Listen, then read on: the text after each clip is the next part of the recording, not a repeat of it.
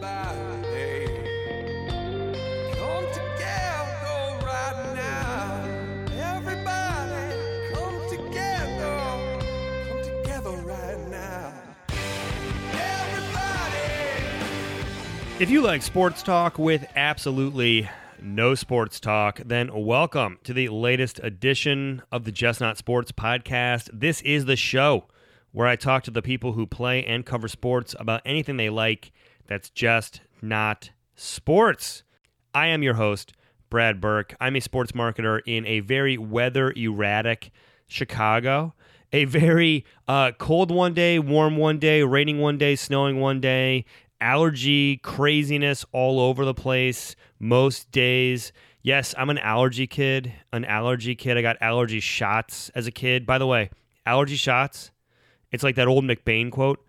The shots, they do nothing. I did allergy shots twice a week for like 7 years as a kid, and I have allergies. I'm allergic to everything.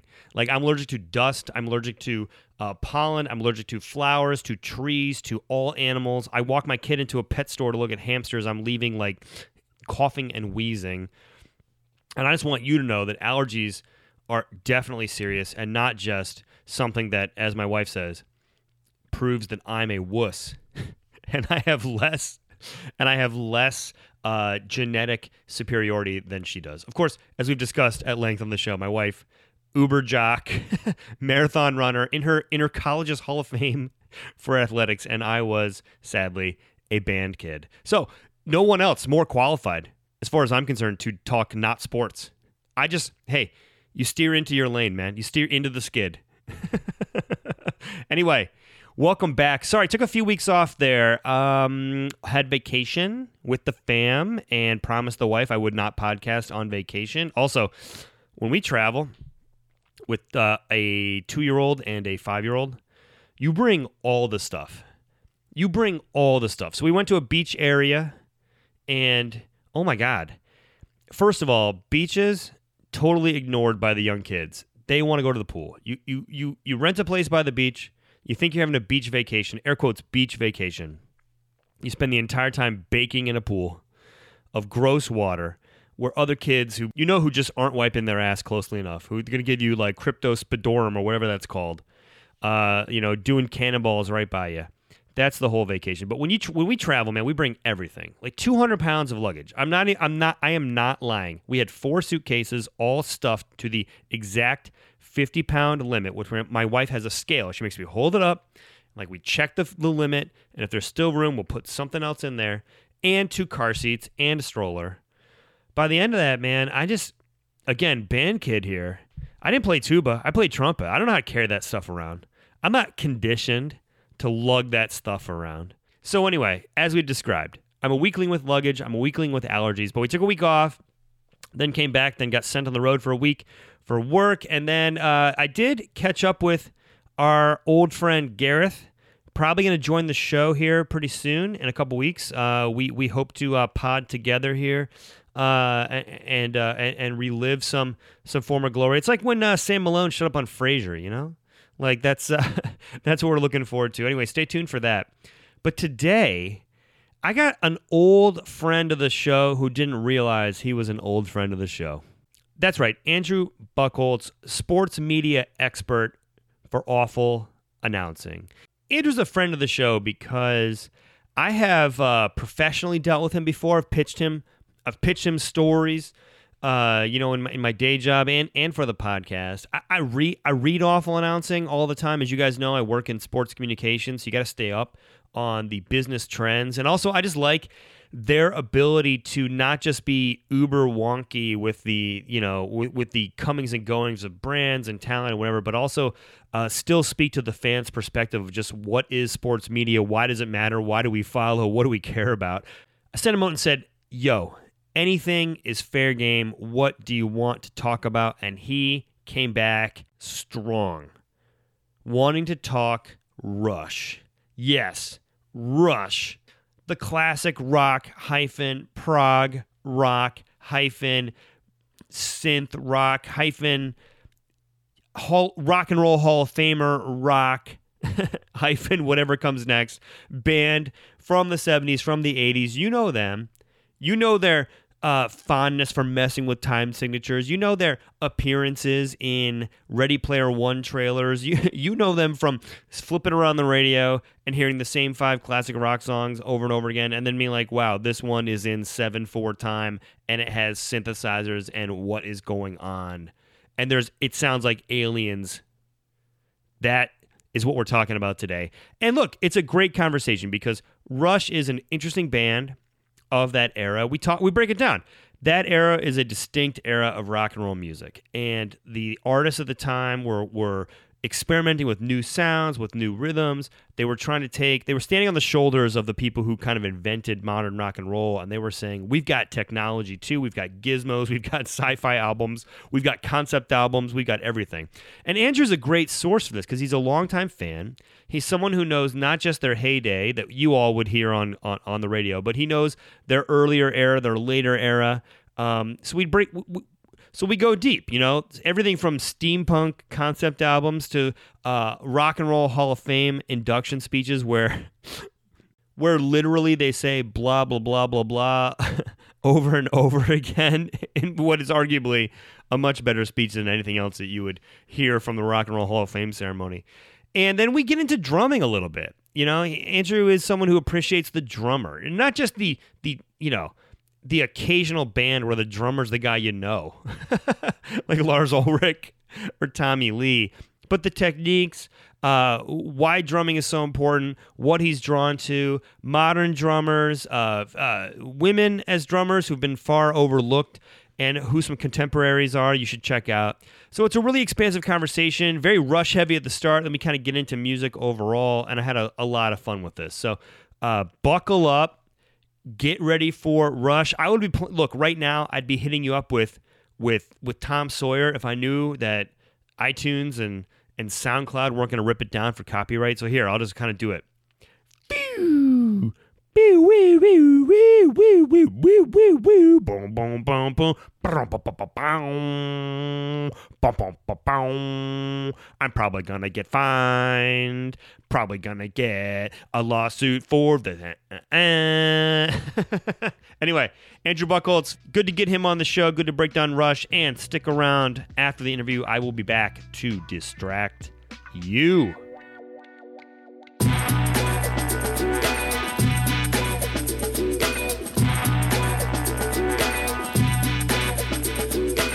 One of my favorite lines from the show Futurama. Do you ever hear that show? Yes. Yeah, absolutely. I know, and then you know where I'm going with this, where Fry's got to battle the space invaders, and he's like, I've got a 2-liter Shasta, it's Friday night with no date, and my All Rush mixtape, I'm ready. All right.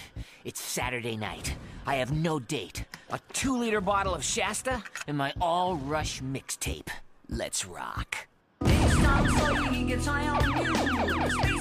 And the first thing I wanted to ask was, have you ever made like an All Rush out of sequence playlist mixtape, and what would the art and science of that process be for you? Ooh, that's a good question. I haven't made a physical one, but I've certainly messed around with custom Rush playlists and so on. And it's interesting because a lot of their stuff. I find they're a band where their stuff works really well as albums a lot of the time. So I like just throwing on an album and listening to the whole thing because they do a lot of it.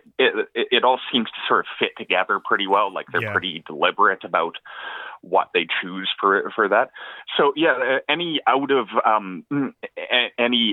album mixtapes or playlists I've done, it's generally been I've done some where I just play the really long songs. So like they've got a lot of like 15, 20-minute songs, and a lot of them are pretty good. So I love throwing a bunch of those on back to back. It's definitely possible to do some playlists with more of their radio friendly stuff. So I've done that from time to time if I'm in a particular mood. But it's not particularly easy given how much of it is really sort of album centric. Yeah, and that's an interesting point you raise. And we live in an era where the album itself is becoming less and less relevant as a thing just because of the way we buy music now. That said, this is a band that has done a lot of concept albums, that's done a lot of things that thematically were meant to fit together. So it's interesting to hear you talk about trying to appreciate that. And is that a challenge, given, again, in a scattered world where we're listening to more sort of singles or things on shuffle? Just how do you try to kind of reground yourself in the album experience? Yeah, totally. I think, and it's interesting with Rush in that I think you mentioned the concept albums, and they've done a whole lot of those, and they've continued to do them at times, even when that concept isn't really much of a thing anymore. There aren't a lot of bands that have done them recently, and the final studio album, or the most recent one they put out anyway, was this big steampunk concept album. So, I mean, I think they very much approach things in terms of making albums, in terms of making cohesive albums, even the ones that aren't fully concept albums. They're still sort of linked themes, linked style, everything. And so they're interesting to me as a band that obviously they get some radio play. They've done some songs that do better on the radio, but they're really not focused on singles, on radio play. They're really sort of focused on doing what they want to do, and if people like it, great. Yeah, I saw this YouTube interview with Geddy Lee, and he just kind of says, we're the most popular cult band of all time. And I thought that was fascinating because, as you've written, they have zigged when they were probably meant to zag to increase their commerciality. How, I guess from a fan's perspective, how do you reconcile, I mean, how much are you aware of the fact that they are bucking the trends, and how much does that fuel your fandom, knowing that it's, yes, the music is great, but you also just like the experience of them being a totally sort of unique thing in the popular music world? Yeah, I think that there's definitely an appeal to that for me. There's definitely, it's definitely interesting to listen to. And I mean, obviously, there are plenty of other bands that have tried to sort of go against the mainstream and dislike what they were being told by their labels and so on. But I do think that Rush is, in some ways, a really interesting example of that. And in particular, I mean, the one I always love is their story about 2112, which was their first real giant concept album, which they made as a direct reaction to being told to make singles, make radio-friendly stuff, and they went and they wrote it like a 21-minute epic instead, and it wound up being something that really sort of catapulted them further up. So, I mean, I think there's a definite appeal to that. There's it's very interesting to me just to listen to and follow and be interested in a band that wants to sort of push the boundaries and be different and try something different. And I think that really goes into their musical style and their musical innovations as well. Like it's not just about rejecting what's popular. It's also about just trying weird things and trying interesting things. And that's when you get into things like their crazy time signatures and their crazy drum solos and so on. And even the whole idea of like a lot of, from a musical standpoint, a lot of their stuff, the melody is really driven by Geddy Lee on the bass, and then you've got Alex Lifeson on guitar doing harmony stuff, which is really different from a lot of what else is out there. And throwing in synthesizers at certain times when you wouldn't expect that in harder rock songs and so on. So it's always been cool to me to see them experimenting, to see them trying different things, and to see that, like, and it's not even just a rejection of the popular stuff that always produces the same thing. Like, I think there's a predictability to be like, okay, well, we're not that, we're this. You don't really know what they are because it's different every single album. Yeah, and it's interesting because in kind of revisiting their catalog, it's been a long time since I've thought of the term prog rock, like just progressive rock. Yeah. And then I see that term used so frequently to describe them. And really what we're talking about there is sort of that mid 70s to early 80s era where you started to see them experiment with a lot of, back then, what were new sounds. Do you even think of them as progressive rock, or do you have a different classification in mind as someone who's much closer to their overall work? Yeah, no, I do think progressive rock fits them pretty well, and it's probably the closest way to describe their sort of genre, because a lot of any other band that you sort of put in progressive rock, it's going to be longer stuff. It's going to be different stuff. It's going to deviate from sort of the standard rock that's out there, and I think that's probably the best way to describe them. I don't know that if you're well, I mean, there's certainly some Rush fans who have a lot of crossover with other bands like Yes and Genesis and other real prog standouts, but I'm not sure that there's going to be a crossover for everyone. And part of that is just because a lot of prog bands sort of have taken that concept their own way and gone their own directions with it, and so the ways that Rush is twisting what's out there and riffing on what's out there is a lot different than what you'll find in some of those other bands. Their evolution is interesting to me, and it reminds me of like where I am with my favorite band is REM. And there's like multiple different eras. There's like early jangly guitar REM. Then there's like the early Warner Brothers transition where they become the biggest band on Earth for a time with U2. And then there's the post, Bill Berry leaves the band and they just have to redefine themselves. Now, what's funny is that virtually every other person I know who knows REM just gave up on them at some point after Monster or something like that. Mm-hmm. And I find myself talking about, or they're not familiar with the early eras, and I find myself talking about a band from a holistic viewpoint where they only know the middle. And I'm wondering, from your perspective, Rush has had those different eras, and what's it like as somebody's just thinking about them as defined by Tom Sawyer or something on the radio versus what you know of them, which is like, hey, 5 years ago they did this steampunk concept album too.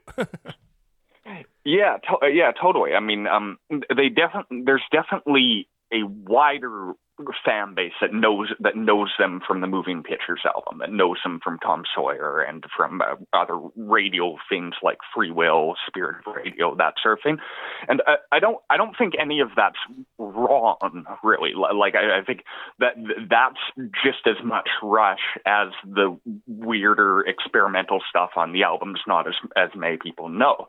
But I think it is sort of cool to look at their whole career and all the very different things they've tried, and some of it maybe hasn't worked as well, or doesn't work as well for some listeners. But I think it's interesting in that they're a band that's very hard to pin down to one song or two songs or anything, especially if you go beyond the radio stuff.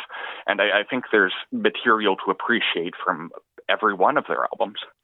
What are some? I mean, look, we know the hits. We know, like, if you have classic rock or any sort of rock station in your town, you're gonna hear Tom Sawyer. You're gonna hear, like Working Man or that Subdivisions.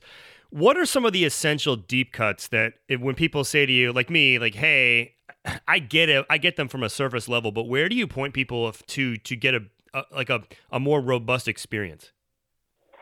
Yeah, I mean, I really love a lot of the longer stuff, and I think maybe the first one I'd point to, and it's interesting because it somehow gets some radio play, which is fascinating. But the title track from 2112, it's the first.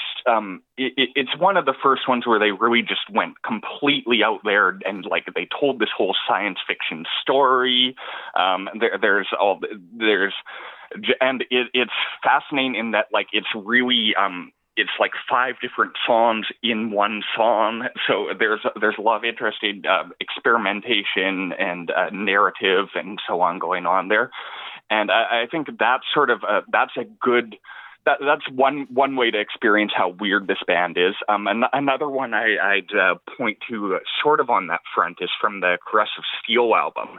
And that was even before 2112, where they went and they did a couple of big epic things towards the end of it. They did this 3-part song called The Necromancer, and then they went and they did a crazy sort of 5-part thing, The Fountain of Lamnef, to close that one.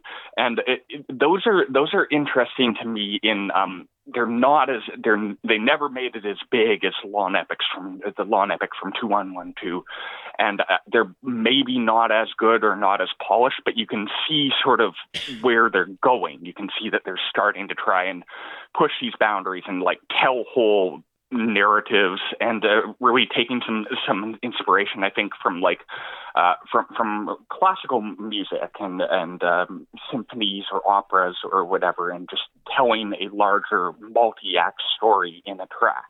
So I think those are interesting ones to check out. Yeah, it's funny you talk about the storytelling, and I think, to be candid, I think some people from this era, the younger people, when they hear something like I was trying to think like the Body Electric or something, and they're just kind of it's a story about robots, and I think even the lyrics are kind of like 1 zeros. There's a fine line between that sort of like space opera, stuff of that era, and like what we would consider to be like cheesy, weird stuff. And you see this with Styx and other bands of that era. That said, it's important to note, in my opinion, I wonder how you feel about this. These were bands that were heavily influenced by things like the space race. Like, they were probably thinking that in 20 years we would be living on Mars. So I do think that I have a little bit more license to forgive some of their kind of like weirdly dramatic instincts, because I feel like it was part of the zeitgeist of the time, right? Yeah, well, and I think it's really interesting that you mentioned the Body Electric there. I think that's a great song, and it's a bit of a lesser known one. And what's interesting to me is that's off. It's off Grace Under Pressure, which I think is also a spectacularly weird and of its time Rush album, maybe the most of its time Rush album, because it's a mid '80s album, and most of it really seems to be about the feeling of living in a world that could be on the brink of nuclear war, feeling of living in a world that's in the middle of this giant Cold War. And there's a couple of tracks on there that are very explicitly about that. But then I think the Body Electric is fascinating because it's touching on a lot of those themes of the rest of the album, of alienation and of differences, of not being able to understand each other and so on. But it's changing it from humanity to this robot, and so it's interesting to me as an example. It's interesting to me as an example of like, yeah, there's some science fiction, there's some weird stuff, but they're also trying to tell human stories. And I think you see that even in things like 2112, where, yeah, it's a trippy sci-fi story or whatever, but at the same time, there's also this running current of like rebellion against society and society trying to suppress information and suppress music. And like, it may be a fantastical story, but it's still sort of grounded in my mind. Yeah, and look, if it wasn't for all that, we wouldn't have gotten Spinal Tap the movie, right? So it's like all is forgiven as well.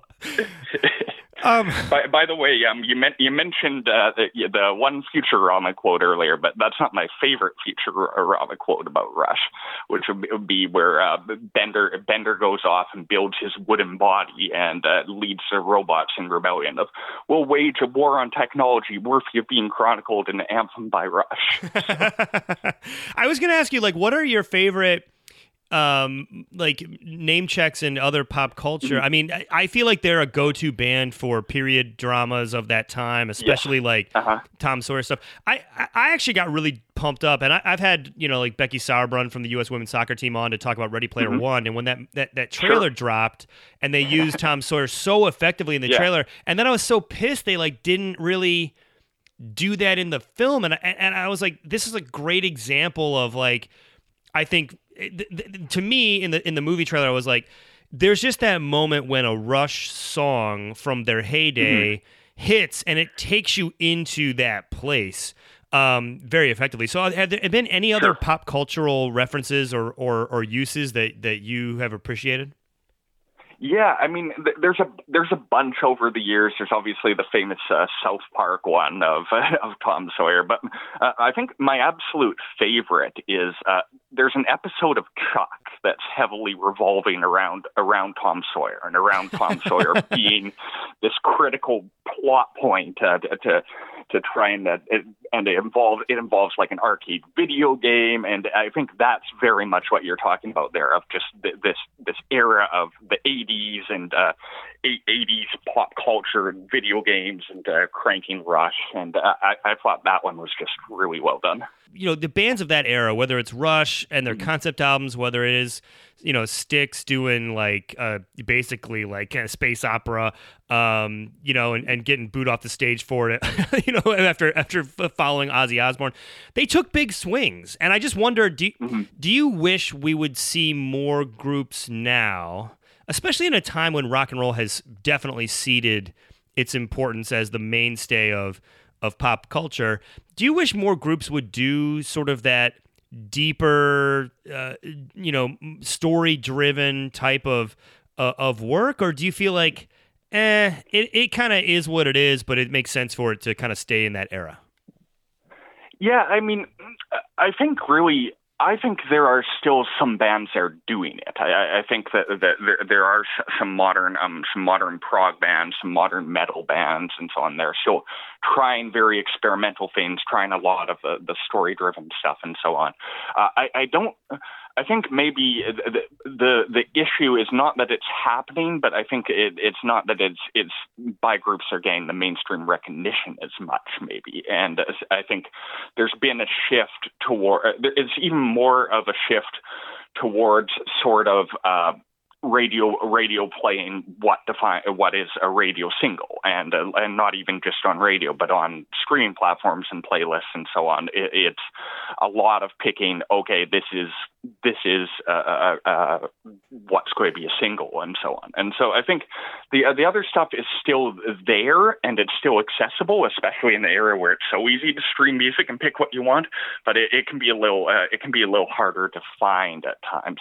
I do think though that I did always have appreciated Rush's willingness to try new things, to really go in different directions, and to go in directions that even some of their fans didn't like at first. A lot of fans really didn't like when they started using heavy synthesizer stuff during the 80s. A lot of fans have been skeptical of some of their newer stuff, and skeptical of the Clockwork Angel steampunk concept album, and I think it's really cool that they've continued to sort of do that and continued to sort of try and push the envelope.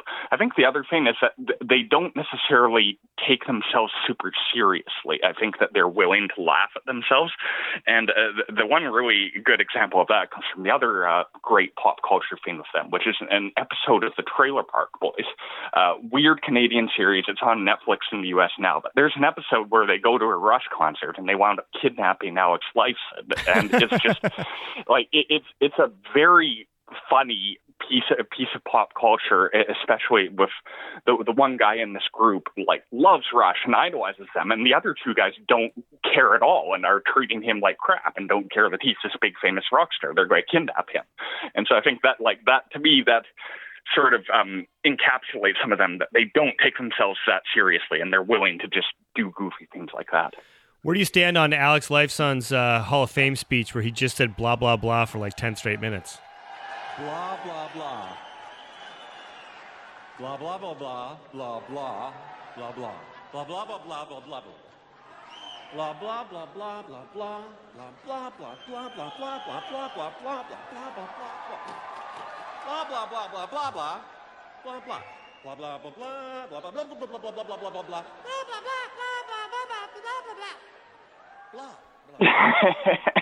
I think that falls into the weird and experimental category. I guess his other bandmates didn't know he was going to do it. He told his wife, and then he gets up there, and it's like this crazy bit of performance art, and then they're just kind of standing there like, okay, brother, like I guess this is you doing your thing. Like, got a huge response. It's kind of become a culty YouTube phenomenon. Yeah, I think some of the context there, too, is that like, there was a long time where, because like what you said earlier about Rush being the world's most popular cult band, right? Like by album sales, they've sold so many albums, and a lot of people thought they should have been in the Hall of Fame a long time ago. And so when they eventually did get in, there was a lot of reaction in the fan community. So, well, this is nice, but like, it's sort of embarrassing that it took them this long to recognize that, I guess. And so I think that may have figured into license move there a bit. Yeah, how seriously do you take the Rock and Roll Hall of Fame? Not particularly. I mean, I think the issue with it compared to, say, Sports Hall of Fame or whatever, like Sports Hall of Fame, absolutely, there's debate on who's in and who's out and whatever, but like, there's a better group of statistics that you can go to make a case for somebody being in or being out or whatever. In music, really, musical taste is so subjective and so individual that I don't think you can really have a whole lot of debate unless you go to the sales figures, and even then it's just a hall of popular people. So. Yeah. Well, let's transition into drumming now, and Neil, we'll start with the Rush drummer here. You mentioned the crazy time signatures the band was known for. And I think there's something that always kind of keeps you on your toes, which is another reason why I think a song like Tom Sawyer is such a mainstay of radio now, is because there's something that's kind of very different than any other song that would come before or after it in the playlist that just makes you kind of stand up and take note. What about his specific style of play do you think helped differentiate the band into again, to make them sound different than a lot of the other? I mean, a lot of the other groups of that era, I mean, I don't think too many of them are easily confused with Rush. I mean, they are really distinctive. Yeah. So Neil Peart just is an incredible drummer, and even people who don't like Rush but are into drumming are generally like, yeah, he's pretty awesome. So I think the time signature is part of it, and it's a willingness to experiment and to do really different things. Like you mentioned Tom Sawyer, and that's actually part of how I got really into Rush in the first place. I was taking drum lessons for a while, and after quite a while, because it's not an easy song to play, but one of the songs my teacher had me play was Tom Sawyer, and it's a crazy piece of drumming, from the 5/4 time which then shifts into 7/4 time. It's got these crazy tom fills in the middle of it. It's all very, very different, but that works so well when it's put all together. And I think that's sort of a lot of what's appealing about Neil Peart, is that like he'll do these weird things. He'll try these different things and try like different uses of cowbells or of different uses of whatever crazy part of his like 20-piece drum set he's focused on at the moment. But at the end of the day, it feels like it's being done for a reason. It feels like it's something that's for like the actual effects, not I'm just going to try something crazy. I think part of that, too, also relates to him being Rush's primary lyricist. He writes the lyrics for just about everything they've done. And so I think he's very thoughtful in his drumming about what's working with the song, what's working with the lyrics he wrote, what's working with the overall impression he's trying to give here.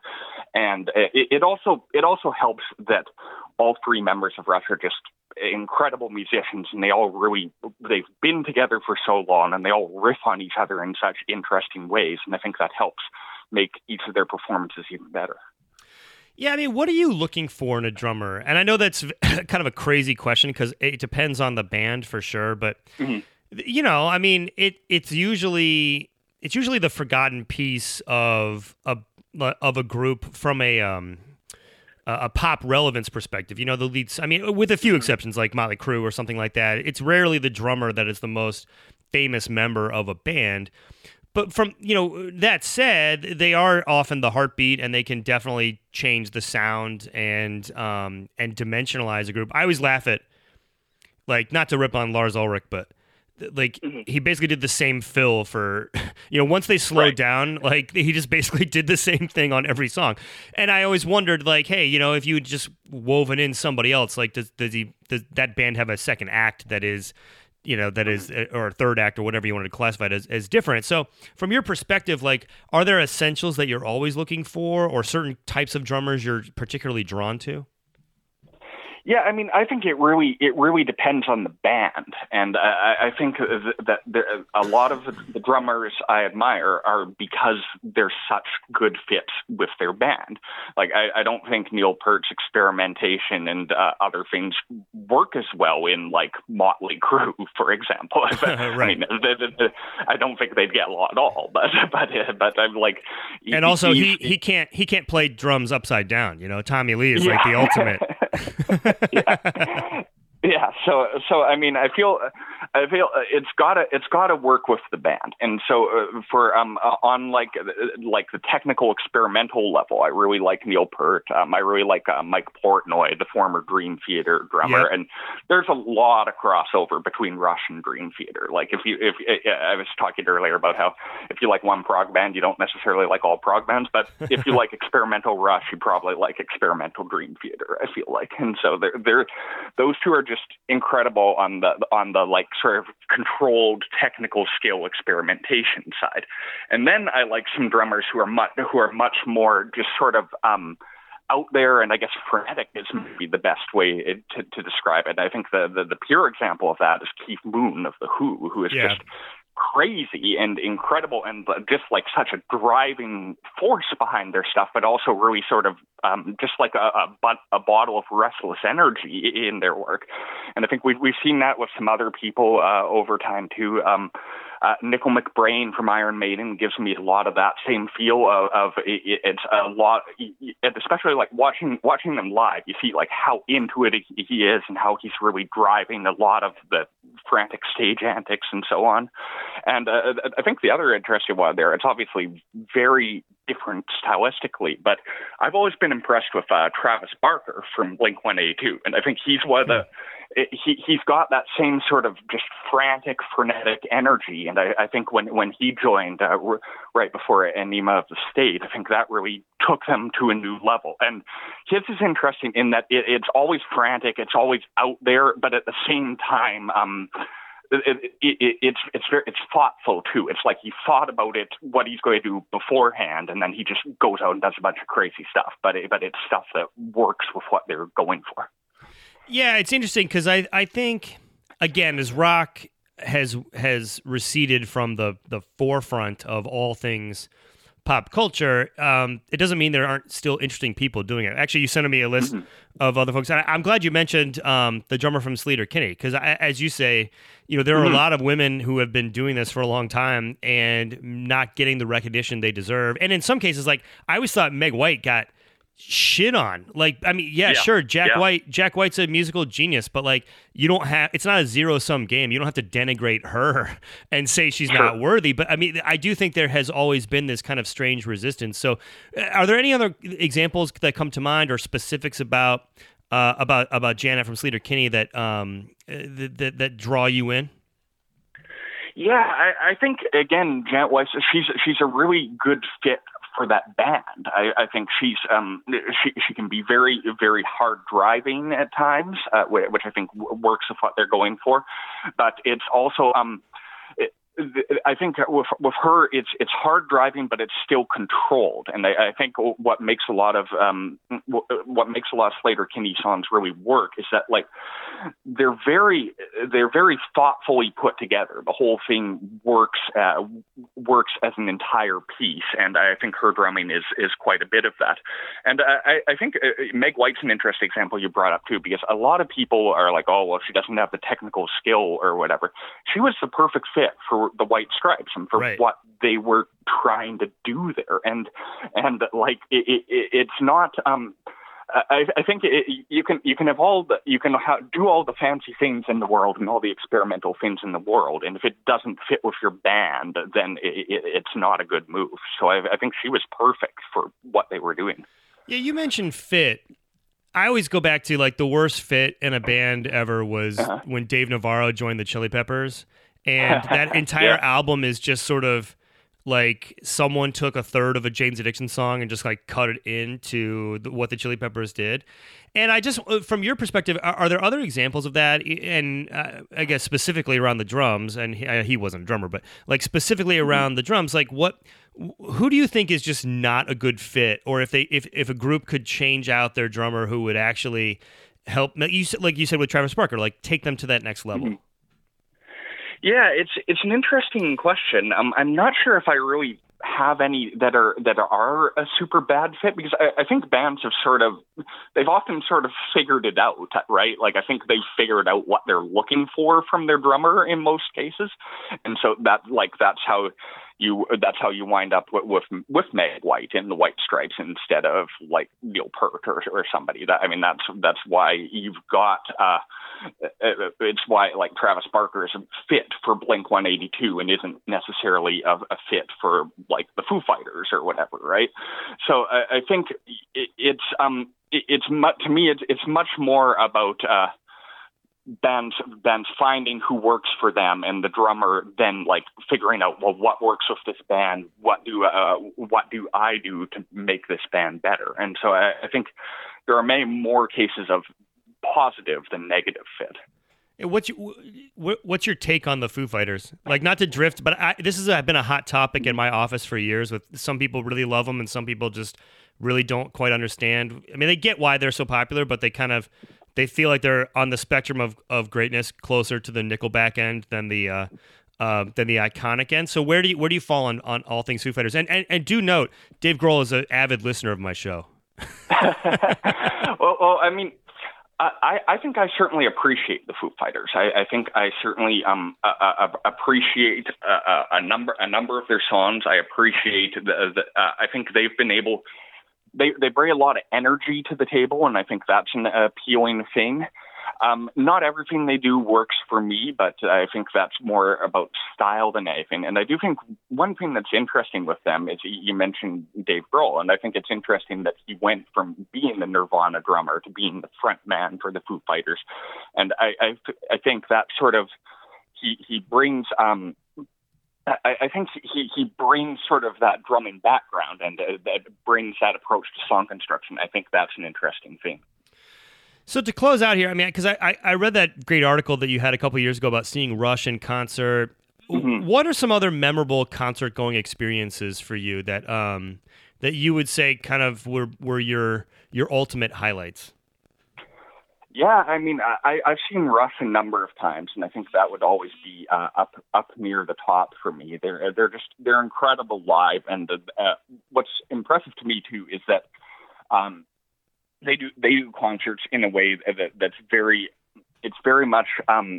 It's not just playing the hits. Like a bunch of the times when I saw them, they'd play an entire new album, or they did a different tour where they played the entire album from 30 years ago or so on, and then throw in a bunch of other stuff. And they put in just a tremendous effort and give really long concerts too, which I think is also cool. So another highlight for me would be seeing Iron Maiden live, and I've seen them a number of times as well. And it's sort of a similar thing of they go out there, they give it just a great effort. They really bring in a lot of stage shenanigans, which is cool, with different props and different background changes and that sort of thing that really help make it a full thematic experience. So I think that's been really cool. And then my current favorite band to watch live is a Canadian band called the Arkells. Tim Oxford, their drummer, is really creative and really brings in a lot of different techniques as well. He's one of those just supreme technical drummers, and they put out just an incredible amount of effort every night. And regardless of whether they're playing for like 100 people in a U.S. bar or for a whole stadium in Canada, so I think that they've always put on some great shows as well. Well, this was great, man. I appreciate you coming on, giving us so much time, breaking down so much Rush. And I'm gonna look. Do you think are they done? Are they gonna put on any new music? I think they've retired from like their big, stadium touring era. But you could never quite tell how real that is any given day. I mean, Mick Jagger was trying to roll it back this year. But do you expect more music from them anytime soon?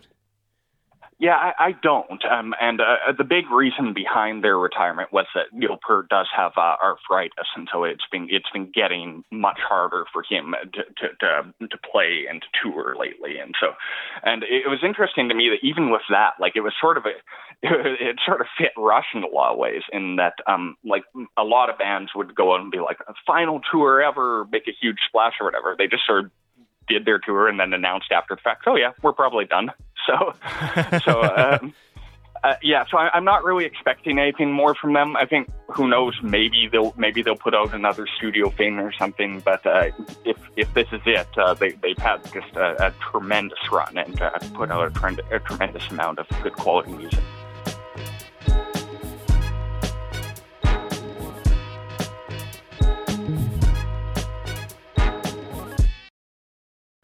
And we are back in the sports world. Athletes, coaches, media, they all, get into things. They enjoy things. They like things. They pursue their passions. And then we tell them, stop being interesting. Please get back to breaking down game film. We just want you to be an automaton, a cybernetic future robot that would appear in a Rush song. And that's ridiculous. Life is just work and the things that distract us from work. So on this show, we celebrate locker room distractions by telling you what's been distracting me all week. I want to talk about Game of Thrones. I want to talk about one specific thing from Game of Thrones that's driving me crazy. First things first, no one has to like pop culture. You don't have to like certain things, or certain things that speak to some people or that are universally, air quotes, universally renowned or respected. You don't have to like. I know people who hate certain movies that I like. I know myself was lukewarm on movies that I understand to be culturally significant. Same with TV, same with books, same with theater. It is what it is, man. You do you. But there's something happening on this season of Game of Thrones that I find super problematic. And here it is. Arya, spoiler, kills the Night King. Okay? And now this notion of, but all of the narrative for her getting there is, air quotes, unearned. And I'm like, that's bullshit. Because for 7 years, we've seen this character go from literally beating the King Joffrey with a sword, right, to watching her father be brutalized, to vowing revenge, to training up, to everything from the dagger falling out of her hand that was later used in the scene. Like, her whole narrative has been, I've seen violence, I'm more violent than people want to admit, I'm going to lean into it, I'm going to go and do it. And so you do that for 7 years and you think, sure, she knocks off a Night King, she knocks off somebody at the end, but I find that to be earned. But here's the other thing. There's a weird way that we're looking at this, which is, are you judging earned by what you're seeing presented to you through the art, or are you judging it by the surround sound around the art? And I think that's a really big distinction, because specifically there's that scene where that witch Melisandre, I'm probably messing up, I'm gonna mess up her name, red hair, red witch, Stannis' witch, you know who I'm talking about. She sees Arya early on, she says, you're gonna kill a lot of people, green eyes, blue eyes, brown eyes. And everyone then says, oh man, that was foreshadowing later when she kills, she kills not just other people with brown eyes, but she kills the Night Kings. She kills the blue-eyed menace of Westeros. And then you see this counter-narrative, which is like, yeah, but that's not true, because 3 years ago there's an interview with the creators where they said blah, blah, blah, and like they clearly didn't know that was going to be the intention. But I say, hold up. If I started Game of Thrones today, totally fresh, totally out, never seen it, never heard about it, whatever, and I watched it all the way through, that would be foreshadowing to that moment. Her saying, you're going to kill people with blue eyes, would potentially connect down the road to this moment with the Night King, especially because they revisit it right before it happens, blah, blah, blah. But if you want to look at everything else happening around it, or do this like Clue board game style mystery show in your living room where you're like, but I looked up this interview and this clearly shows they didn't know that was going to be the ending, or they thought the Martin books would be done by now, and they were, they're just retconning this. My point is, who cares? Like, you have to judge the show by the show they present to you, not by how they discuss it. So if you're going to talk about something being earned, then judge it on the art through which they tried to earn it. Don't overanalyze, over-critique, over-interpret the artist's intentions. At the end of the day, that doesn't matter. It's how you experience the show. And this is something that I think is an inherent problem with television, because it unfolds in seasons and you have these long breaks. It's not like a movie where you go and you watch Endgame. But what I'm noticing is I think this same pattern is also happening for everything. It's like people are all mad and angry because Snoke is dead in Last Jedi, where we didn't know his backstory. And it's like, you weren't necessarily ever promised his backstory. You might have watched 15 YouTube videos theorizing he's the first Jedi, but that's not the director's problem.